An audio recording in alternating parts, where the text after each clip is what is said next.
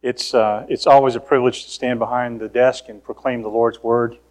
Today I want to try to share a message with you that I believe He laid on my heart. I've had the privilege over the last few weeks of sharing some things with the ladies at MSP regarding stinking thinking versus biblical thinking.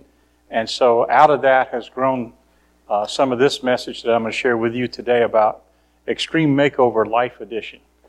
And we're going to look at that. But before I do that, I'd like to share a song with you. It's an old song, and it's from Dallas Home, so probably not a whole lot of you will know about it, and that's good, because that way you don't really know if I mess up or not. But it goes along with the message, and it's called In My Father's House.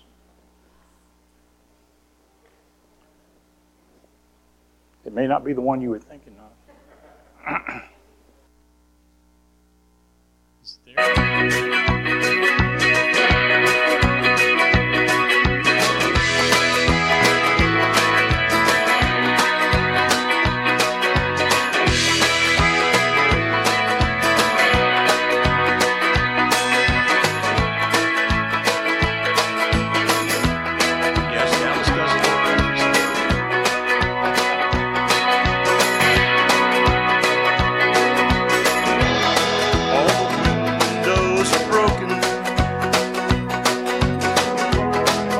Lights have gone dim.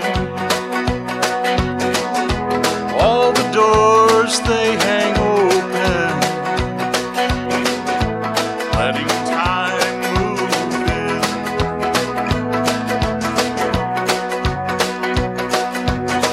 Built on a poor foundation, and time's not been too kind. Almost complete devastation. That's why I'm here to remind that the Lord has gone before us to prepare a place forever. If it weren't so, He'd have told us, but He told us what we'll find in my Father's house. In my Father's house, there are many mansions. In my Father's house, in my Father's house.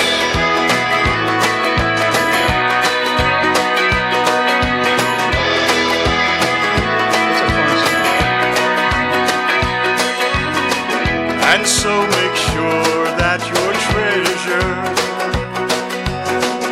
is not where rust can destroy,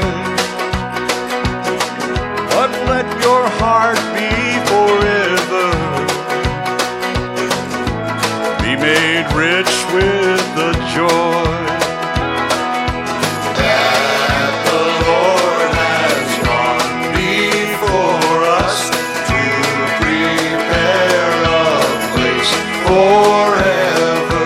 If it weren't so, He'd have told us, but He told us what we'll find in my Father's house. In my Father's house, there are many mansions. In my Father's house, in my Father's house, in my Father's house, in my Father's house, in my Father's house, in my Father's house.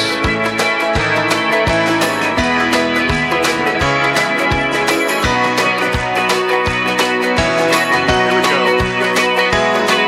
Oh, Master Builder, Maker of all things, the great provider, all of heaven sings. Sing it with me. In my Father's house. To your Father? In my Father's house there are many mansions. In my Father's house. In my Father's house. In my Father's house. In my Father's house. In my Father's house. In my Father's house.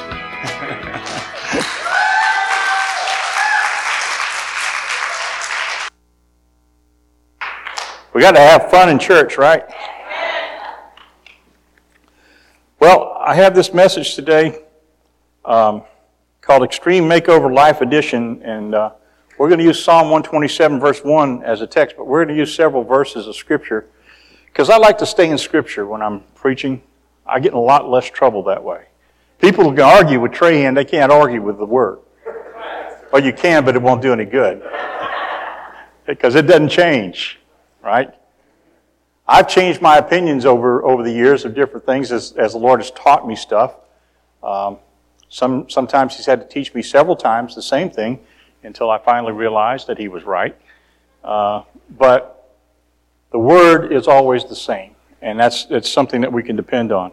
There was this guy that lived back was a singer back in the late 70s and early 80s. He died last week. It was in 1982. He died in a plane crash. His name was Keith Green. A lot of his music is still out there today. And the words and music that he wrote are very, very relevant. And so I'm going to let him sing our text today. He's got this song that's called Unless the Lord Builds the House. And I think it's a great intro to the message.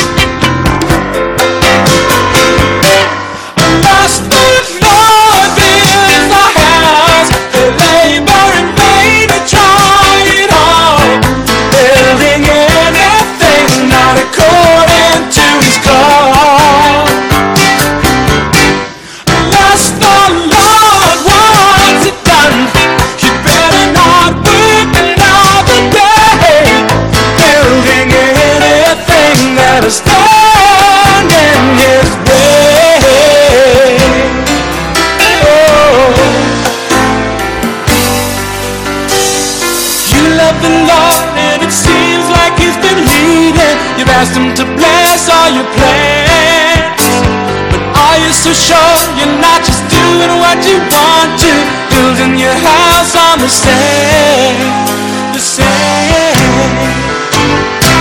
Unless the Lord builds the house, the labor in vain and try it all, building anything not according to His call.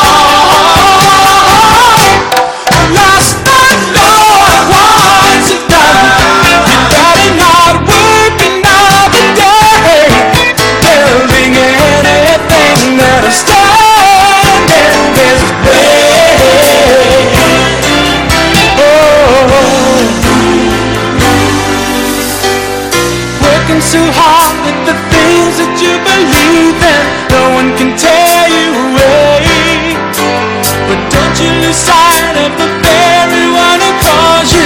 You may be sorry someday, someday.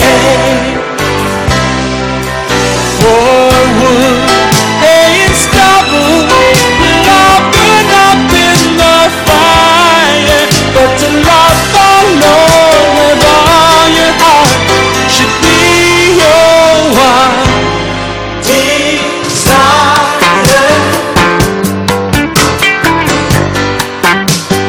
Love the Lord.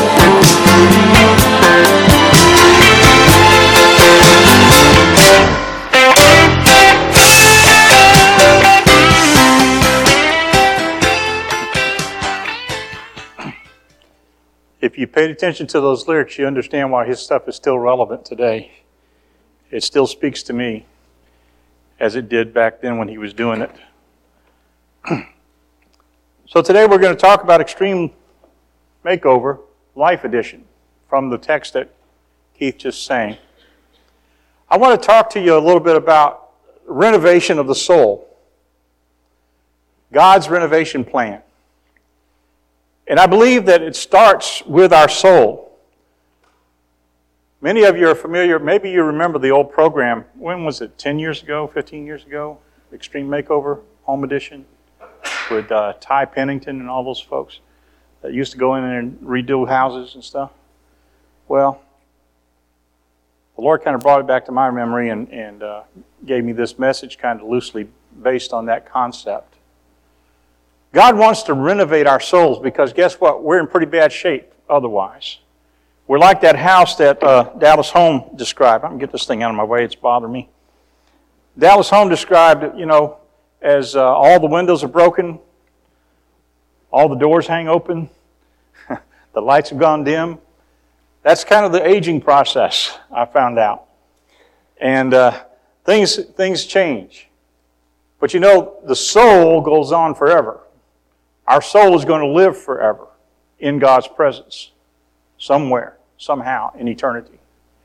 And so we need to make sure that we're taking care of that. Renovation of the soul, to me, let's first of all understand what the soul is. There's basically three parts to it. You can go to the next one.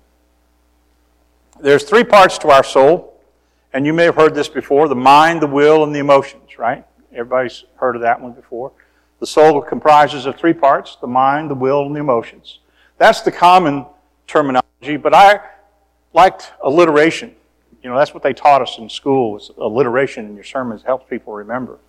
So instead of mind, I had attitudes because as we talked about with the ladies over the last few weeks, our attitude is a mindset. And that's what comes out as our thoughts, is how we think is our attitude, our mindset. And then it has to do with appetites, which is our emotions. Now, a lot of times what we think of emotions is love and hate and all that stuff. Those are feelings. Emotions in the biblical sense has more to do with desire. It has more to do with the idea of what's your appetite, what's your goal, what are you looking for? And then the final part of it is the will, and I call that the actions. And those three things work together in us that create our behavior and our character. And so our attitudes influence our appetites, and our appetites and attitudes influence our actions. We make choices based on our attitudes and our appetites. And so that's where we're going to start right there. That's where renovation of the soul has to take place, is in those three areas.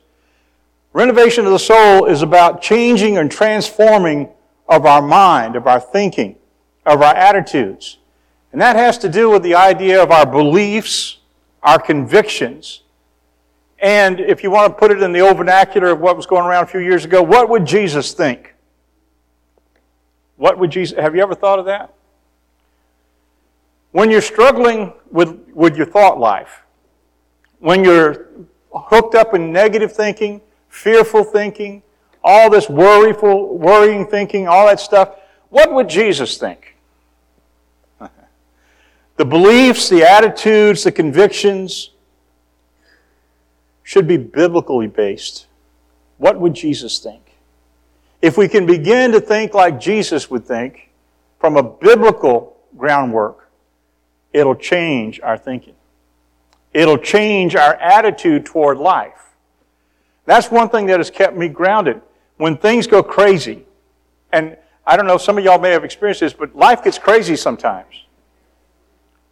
Life goes nuts and goes off the rails and goes off the track sometimes.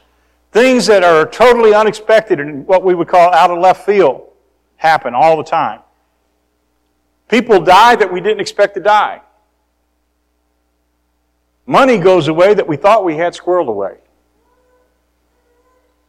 Finances in a job that we thought were secure are not so secure. And that all affects our thinking, doesn't it? Our attitude. But what would Jesus think? The attitude has to be that same one that was in Christ. Trusting in God. Philippians chapter 2, verse 5 says this. Paul recommends that we have this attitude, which is the word mindset, in yourself, which also was in Christ. That's thinking like Jesus thinks. Thinking like Jesus thinks. That's the way to cope with today. To think like Jesus would think. Now I know that, Jesus lived a long time ago and He didn't have all the craziness that we have in our modern world, but He had some pretty crazy stuff happening to Him. And yet He kept His focus on the Father and on the mission that the Father had sent Him on. In everything He did, He never lost track of the fact that I must do the will of my Father. And as born-again children of God, that's where our focus has to be. Now, the enemy will set up all kinds of distractions in our lives. Have you experienced those? He'll set up all kinds of stuff. Sometimes it's bait. It's something that looks good. It's got some bling to it, got some attraction to it. It draws us off of the track. And we think it's good until we bite into it, then we find out there's a hook. So we have to keep our focus on the Lord. The author of Hebrews says it this way, keep your eyes on the author and the finisher of our faith.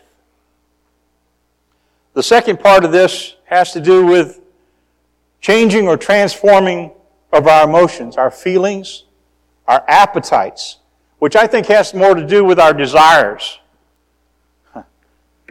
What would Jesus want? What would Jesus want? What would Jesus want for you?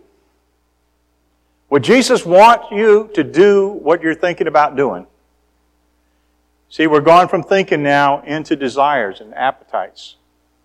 What would Jesus want for you to do? Would He want you to go back and do something that you know you've already experienced as destructive? Would He want you to go back and repeat errors that you've already made? Would He want you to fall back into the lies that you were telling yourself before He came into your life? What does He want for you? I'm here to tell you, God wants only the best for you. Matthew chapter 6, verse 21, it says this way, for where your treasure is, there your heart will be also. And that tells me that we have to focus our desires. Not only focus what we think about, because what we think about becomes what we desire. Right? So the two things work together, and those two things hooked up together come out as behavior. Choices that we make. So God also wants us to change and transform our will, our choices, our actions, our behavior, our conduct. And that goes back to the thing that we're familiar with, what would Jesus do? You remember those, the WWJD stuff that we used to have? Right? T-shirts, rings, bumper stickers, all kinds of stuff, WWJD. Well, it hasn't changed. Jesus still is a good pattern. He's the perfect example of what we should be doing. So no matter what you're thinking, no matter what you're feeling, do what Jesus would do. Deuteronomy chapter 30, verse 19 says this, I call heaven and earth to witness against you today that I have set before you life and death. And then he gives us the correct answer, the blessing and the curse. So choose life in order that you may live, you and your descendants. God is still saying that to us today. As we come across these beliefs, these thoughts, these attitudes that we have, and they lead us into desires and appetites. The bottom line is God is saying choose life. Why is He saying that? Because He knows His ways are best. His ways are always best. We need to understand God is our ally. He is on our side. He's not trying to get us to give up stuff that would be fun. He's not trying to get us to give up an abundant life. In fact, it's just the opposite. He's trying to give us abundant life. Jesus said, I've come that you might have life and that you might have it more abundantly. That's what God wants for us. And so when people try to tell me that God doesn't want me to have any fun, I'm saying, well, your definition of fun and mine are two different things. Because you see, choices have consequences. I've heard that before. Y'all may have heard that before too. Choices have consequences. But those choices, with the consequences, come out of our attitudes and our appetites. They result in our actions, and those actions are what results in the consequences that we have in life. So, with all those things in mind, I want to look now at Romans chapter 12 and verse 2. I think we're there. All right. Yay. We're going to get into the Extreme Makeover Life Edition. Paul writes to the Romans and he says, do not be conformed to this world, but be transformed by the renewing of your mind. That's God's plan of renovation for us. Not to conform to the pattern of this world, but to be transformed by renewing of our minds. Look at that a little bit closer. That word transformed. You know that that's the same word that's used in Matthew 17 about Jesus in the Transfiguration? Do you realize that? We don't see it in English, but it's there. The same word that Paul uses here is the same word that the Gospel of Matthew uses for the Transfiguration on the Mount of Transfiguration in Matthew 17. So Paul is telling us, do not be conformed to this world, but be transfigured by the renewing of your mind. What does that word transfigure mean? It means, or transform, it means completely alter and change completely into another. In another place it says that we are made new creations in Christ. That's God's will. He doesn't want us to remain the same miserable creatures living in a dungeon, living in a rundown shack that we were living in before we met Him. Now, He has gone on to prepare a place for us. By the way, one of Keith Green's quotes regarding that was, God created all of the universe, heaven and earth and all the universe, in 6 days. Jesus went to heaven and ascended to heaven 2,000 years ago. And He said, I go to prepare a place for you. So if God created everything there is in 6 days, just think of what heaven's going to look like after 2,000 years.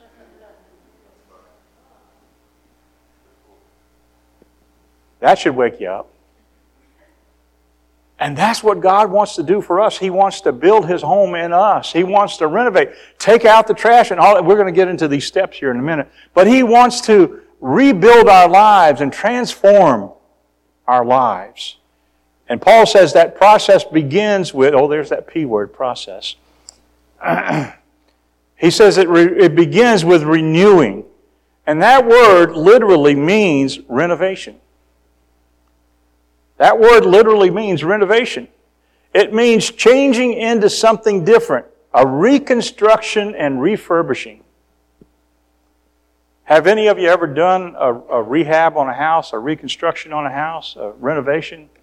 It's a lot of work, isn't it? And we are too.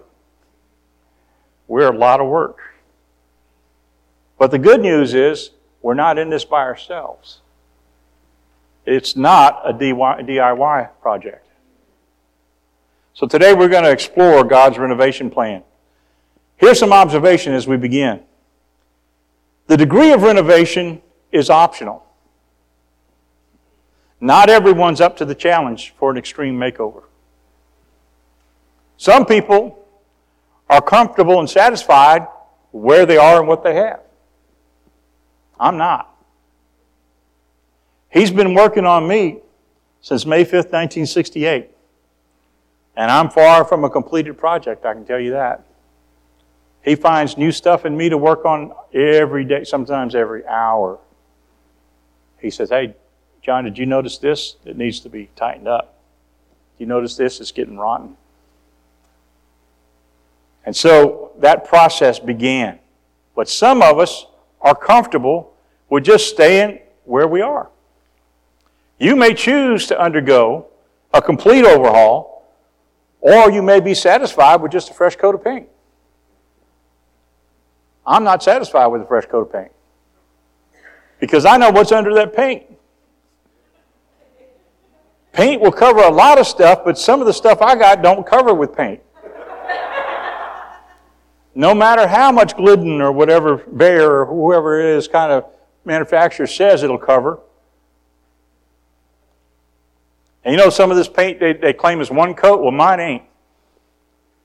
Mine is not one coat paint. It takes a few. It takes a base coat and then some. And God's been working on my paint for a while. The best thing to be painted with is the blood of Jesus, because it covers all of our sins. It's not a DIY project. It's not something that we do on our own. There's a lot of self-help books out there, but you got to be really careful because sometimes self-help is self-destruction. Sometimes it's extreme, and a lot of times it requires professional help. That's what we're going to talk about today. How do we get that process going? Although we have been bought with a price, God's renovation plan always involves sweat equity. Y'all know what that is? Yeah. You got to get in there and work alongside the contractor. You got to put your labor into it. So it's not a DIY project where we do it all ourselves, but neither is it an all God project where He does it all Himself. He expects us to be there and to put some sweat equity into the process. Now, today we're going to conclude the service with communion, and we're going to remember the price of our renovation, the price of our redemption. So here's some things that we need to remember. All of God's renovation plan must be done in accordance with the architect. That's God, the Creator. If you got an architect, you better pay attention to what he's got to say, because he knows where everything needs to go. He knows all the structural engineering of what's going to support where. And if we don't pay attention to the architect, we can get ourselves in serious trouble pretty quick. We also must be in compliance with the blueprint. What's the blueprint? Right here. The blueprint is in the Word. That's the God's plan for developing your life and renovating your life and making you a new creature in Him. And then thirdly, we have to be under the supervision of the contractor, and that's the Holy Spirit. He's the one there that we have to work alongside of and put that sweat equity in with. And we have to pay attention to what He's saying. We have to listen to His voice, because guess what? He's the expert on us. The Scripture tells me that the Holy Spirit knows things about me that I don't even know about myself, because I'm in probably some denial. And I have some blind spots I don't want to even look at. I have stuff that I've maybe have swept under the rug or put in the closet and closed the door and don't want to even know about anymore. And that's what the Holy Spirit is there for, to open the closet and say, hey John, you remember this? Hadn't dealt with that. Oh, it's quiet in here today. Are y'all sleeping? Or okay. God's renovation plan is that we are to be restored to who we were created to be. That's the plan. God wants to restore us to who we were created to be. You see, back in the very beginning, we go back all the way to Genesis, when God finished everything on day 6, every day He had said, this is good. On day 6, when He'd finished everything, including humankind, He said, this is very good. Very good. And then Satan came along, and our forebears, Adam and Eve, messed up bad. They made the wrong choice. Because they had the wrong attitude. And they had the wrong appetite. Their attitude was, maybe God didn't really mean what He said. That's still a common attitude among us, isn't it? When it's something that we don't want to give up, when it's some pet behavior that we're not quite ready to leave yet, sometimes we say, well, God, are you sure you really meant that? That's a sin? Yeah. The Word doesn't change. There is really no modernized version of the Word that I want to have anything to do with that's going to water it down or change what is right and what is wrong. In fact, the Scripture pronounces doom upon those who try to do that. It says, woe to those who call evil good and good evil. And yet we have that attitude in our society today. So let's begin to look at this process of renovation. There's 3 keys. I just gave you a couple of them just now, but we're going to expand on it a little bit more. Number 1, renovation without consulting the architect will be doomed. If you don't consult the architect, you don't know where you're going. Renovations without consulting the blueprint will be disastrous. You'll wind up with extra pieces. You'll wind up with pipes that don't join up and wires that don't connect. The blueprint has to be followed to the letter. Renovations without consulting the contractor will be destructive. If we don't listen to what the contractor is telling us, the Holy Spirit, we'll wind up messing things up, and the doors won't close, the windows will leak, and we'll be in a big mess. Today we're going to look at some steps that take us through that process, that need our attention, so that God's renovation plan can be implemented in making over our lives as He intended them to be. Step 1, asking for help. Help with the inspection. Have you ever bought a house uninspected? Just sight unseen? Dangerous stuff. You better have somebody come in and inspect it before you put your money down to find out what's in there. And so we need to ask God to come in and inspect our lives before we start this renovation plan, to see what's there that needs to be changed. Folks in recovery refer to this as step 4. It's an inventory. It's an inspection. It's what the psalmist David said in 139, verse 23. Search me, O God, and know my heart. Try me and know my anxious thoughts. There's that word again. See if there be any hurtful ways in me, and lead me in the ways everlasting. Step 2. Now that first step might take you a while. And it's an ongoing process. Step 2, accepting help. You have to not only ask for it, you have to accept it. It's more than just asking. You have to accept it. Some people are not very good at accepting help. Some people won't even ask for help, but some people are, even when they ask for help, it's hard for them to accept it.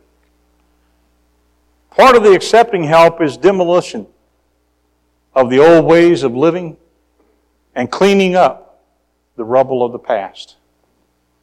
Now to me, when I read about this demolition idea, to me the word confession came to mind. We've talked about this before, if y'all have been here before when I've shared this. But the word confession in the New Testament is made up this word homologeo. And it means, homo means same. You probably know that word. Logeo is to say. So homologeo, or confession, is to say the same thing. What do you say the same thing? As God. About your sin. About the mess that is your life. That's what confession is. Coming clean with God and yourself. breaking through the denial that you've been in, breaking through that, I'm a good person. How many times have I heard folks say that to me? How many times have I tried to pull that on God? But Lord, I'm doing good. Homologeo, it means to say the same thing as God about our sin. Lord, it's a mess. Lord, it's broke. Lord, it needs to be cleaned up. Lord, I don't need this in my life anymore. That's confession. And that's demolition. That's part of the process of being able to give it up. There's some stuff that we want to hang on to, isn't there? There's some stuff that we want to hide in the closet and keep from God, but God says, no, it needs to go. Lord's speaking to somebody today. The second part of this is to clean up, and to me that says repentance. The word that's used there in the New Testament for repentance is metanoia. Meta means to change. Noia has to do with our thinking. So the word metanoia, the repentance, has to do with the change our thinking. And it goes along with confession. So not only do we have to say the same thing as God, but we have to think the same way about our sin that God does. That's why confession and repentance go together. Just to confess it, just to admit it, and agree with God doesn't take it far enough. We also have to do something about it. We have to change the way we think about it. Because it's an attitude, isn't it? It's an attitude about our sin. As long as you like what you're doing and it's sinful, you're going to keep doing it. As long as we are enjoying it, we're going to keep doing it. As long as we want to and desire it, as long as our appetite is in that direction, we're going to keep doing it. No matter how destructive it's proven in the past, no matter how many times the Holy Spirit taps us on the shoulder and says, that's got to go, we try to hang on to it. Demolition, clean up. Two vital steps in the renovation process. 2 Corinthians chapter 5, verse 17, Paul says, therefore, if anyone is in Christ, he is a new creature. Old things are passed away. That sounds like demolition. Behold, new things have come. That's God's restoration and renovation. He wants to give us new stuff, not to hang on to the old, but to bring us new. Step 3. Getting the right materials. So not only do we have to ask for help and accept the help, but we have to get the right materials. I call this resourcing and repurposing. Repurposing is one of those newer words that we just came along with in the last few years when we started watching all these DIY programs.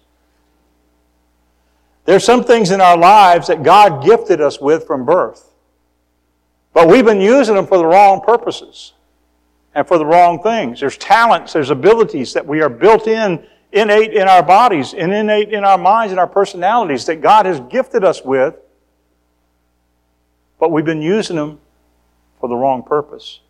And now He wants to repurpose those things so that when that gift is exhibited, it's no longer about me, it's about Him. It's no longer about promoting me and making me popular or making me whatever. It's about Him and His kingdom. First thing about this is we need to accept no substitutes. We have to accept the architect's plan, and the architect's plan will tell us exactly what materials to use where. We have to trust the blueprint of Scripture to direct to the right source and supply and material that we need. Now, you might be able to find it cheaper somewhere else, but trust me, you don't want to use the cheap stuff. It might look like a bargain now, but when the stress and the pressure comes, it might also fail you. So you got to listen, pay attention to what the blueprint says, and then trust the contractor, the Holy Spirit, to direct and order the rebuilding. Let Him tell you what stays and what goes, what God can use in you and what needs to be tossed out in the trash in the dumpster. Sometimes we can even use the church and fellowship of believers as subcontractors. I want to think of it that way. There are some good subcontractors in this congregation. that will help you and direct you. Now, we're not Holy Ghost Junior, okay? But we will help you because we've been there, done that. Had a few hammers swung in our own lives. Hammered our own thumbs a couple of times. And we might be able to help you, guide you around some of those very painful processes. So you can use the subcontractors in the church as well. 1 Corinthians 10 says this, all things are lawful, but not all things are profitable. All things are lawful, but not all things edify. You have to be careful of what you include in your new life. Can't take shortcuts. And that's what we're prone to do a lot of times. My flesh loves shortcuts. Lord, get me out of this thing. You know, it's so uncomfortable. Well, that's part of the process, is discomfort. Keep using that P word, huh? Process. Not that I'm a fan of Saban, but, you know, it is what it is. I believe that the Word of God teaches us that we are not to cut corners on workmanship, but instead we're to allow the Holy Spirit and the Scriptures and the architect to guide and direct us so that we get it done right the first time.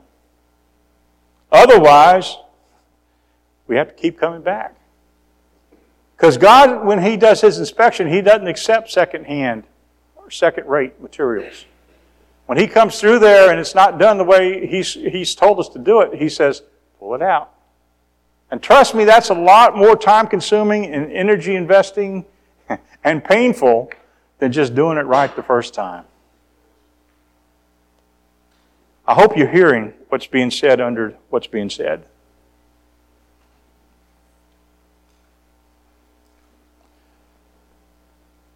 Don't use substandard materials. You'll be sorry later. You might think it's a bargain, but trust me, it's not. And don't use prefab materials. The story of David trying to wear Saul's armor comes to mind immediately. It didn't work out too well, did it? You remember the story? David was about to go out and fight Goliath, and Saul wanted to give him his armor. Now, Saul was a guy that stood head and shoulders above everybody else. David was a boy. And so guess what? Saul's armor didn't fit David. And yet he wanted him to put his armor on to go out there and face the giant. David said, no, that's not going to work. That'll hinder me. And so prefab stuff in our lives doesn't work either. 1 Thessalonians chapter 5, verse 21 says, but examine everything carefully, hold fast to that which is good, and abstain from every form of evil. As you go through this process of renovation, make that your goal. That you go through this stuff, and you look for God to give you a custom fit. And you go through this inventory, and you throw out what is bad. Keep what is good, and allow God to bring His best into your lives. Step 4. Getting and keeping the right fit. This has to do with measuring and maintenance. Always measure by His standards. Always measure by His standards. Our standards sometimes don't quite measure up, if you know what I mean. Again, trust the architect. Trust the blueprint. Trust the contractor. Always follow his maintenance schedule. There's a way that you have to take care of your house. If you don't, it's going to run down. Even when it's brand new, a brand new house will run down if it's not maintained properly. And so it is with our lives. That new life that Christ has given you, that new birth that you've experienced, that new creation that He has given you, has to be maintained. That's what Paul was talking about somewhat when he says that we have to work out our salvation with fear and trembling. We have to keep it up. We have to keep the renovation process going, and we have to maintain. Some of this is done through regular inspections. For my recovery folks, that would be step 10. Or we keep coming back and keep doing it over and over again. Regular inspection so that we don't allow the cobwebs to gather. So we don't allow the insects to build nests. And then regular cleaning.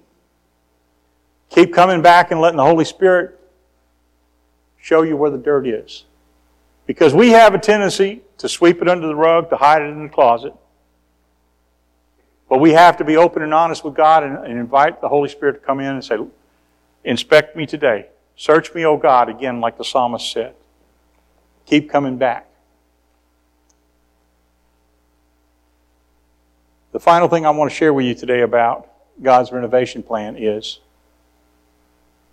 there's always a cost for renovation. So who's paying for all this? The good news is that God's renovation plan is pre-approved and prepaid. If you've ever tried to buy a house, you know that nowadays especially, that financing process can be long and involved and difficult and kind of take you around in circles sometimes. Even if your finances are really good, the bank has ways of twisting you in the wind. The good news for all of us is the price of our renovation has been completely prepaid, pre-approved by God Himself. All we have to do is provide some sweat equity because Jesus paid it all. In John chapter 19, verse 30, it says, "Therefore, when Jesus had received the sour wine, He said, 'It is finished.' He bowed His head and He gave up His spirit." Now, in our English, it's 3 words, "It is finished." In the language that He spoke, it was 1 word, tetelestai. And that word literally means paid in full. Go ahead and click it one more time. There you go.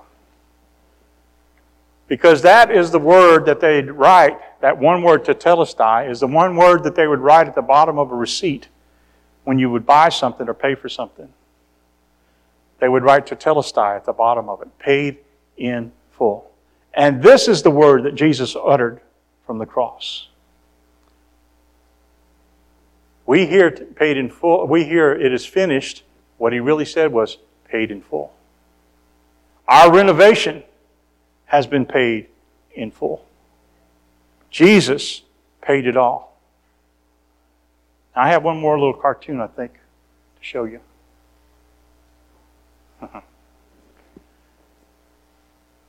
It says that they're renovating the inside right now, and I understand they're going to redo the outside later. Well, don't pay attention to what this outside looks. It's beginning to get run down. You know, there's roof is going away, bulging at the seams a little bit, but that's okay because He's still working on me on the inside. It's the Holy Spirit interior renovation team, and He's working on me on the inside, and He's working on us too, every one of us in here. He's working on us now, here, in this place that we dwell in. But He's also working up there. He's working on a new place for us to dwell with Him. Until then, we must let Him work on us. And work on this place that we're dwelling in right now. Communion is part of the maintenance process. That's why it says, "Do this in remembrance of me." And do it often. Paul said, as often as you eat this bread and drink this cup.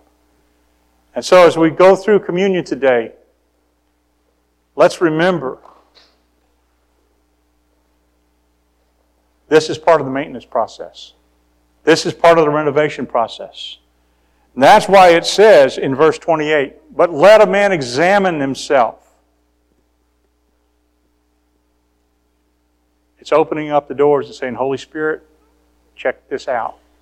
If there's anything in here that doesn't belong, if I've accumulated any trash, if there's something broken in me, fix me now." There's no better opportunity than right now, right here, as we prepare to receive communion together, to pray those words and say, "Lord, fix me. Fix me." If you're here today and you haven't even begun the process of renovation, maybe you've never experienced the born-again experience. The good news is, it doesn't take a lot of time. Jesus has already invested all the time that's needed. right now, right here, as we sing these songs and prepare for communion and the brothers come and distribute the elements, you can give your heart and life to Jesus and say, fix me, renovate me, make me a new creature in Christ.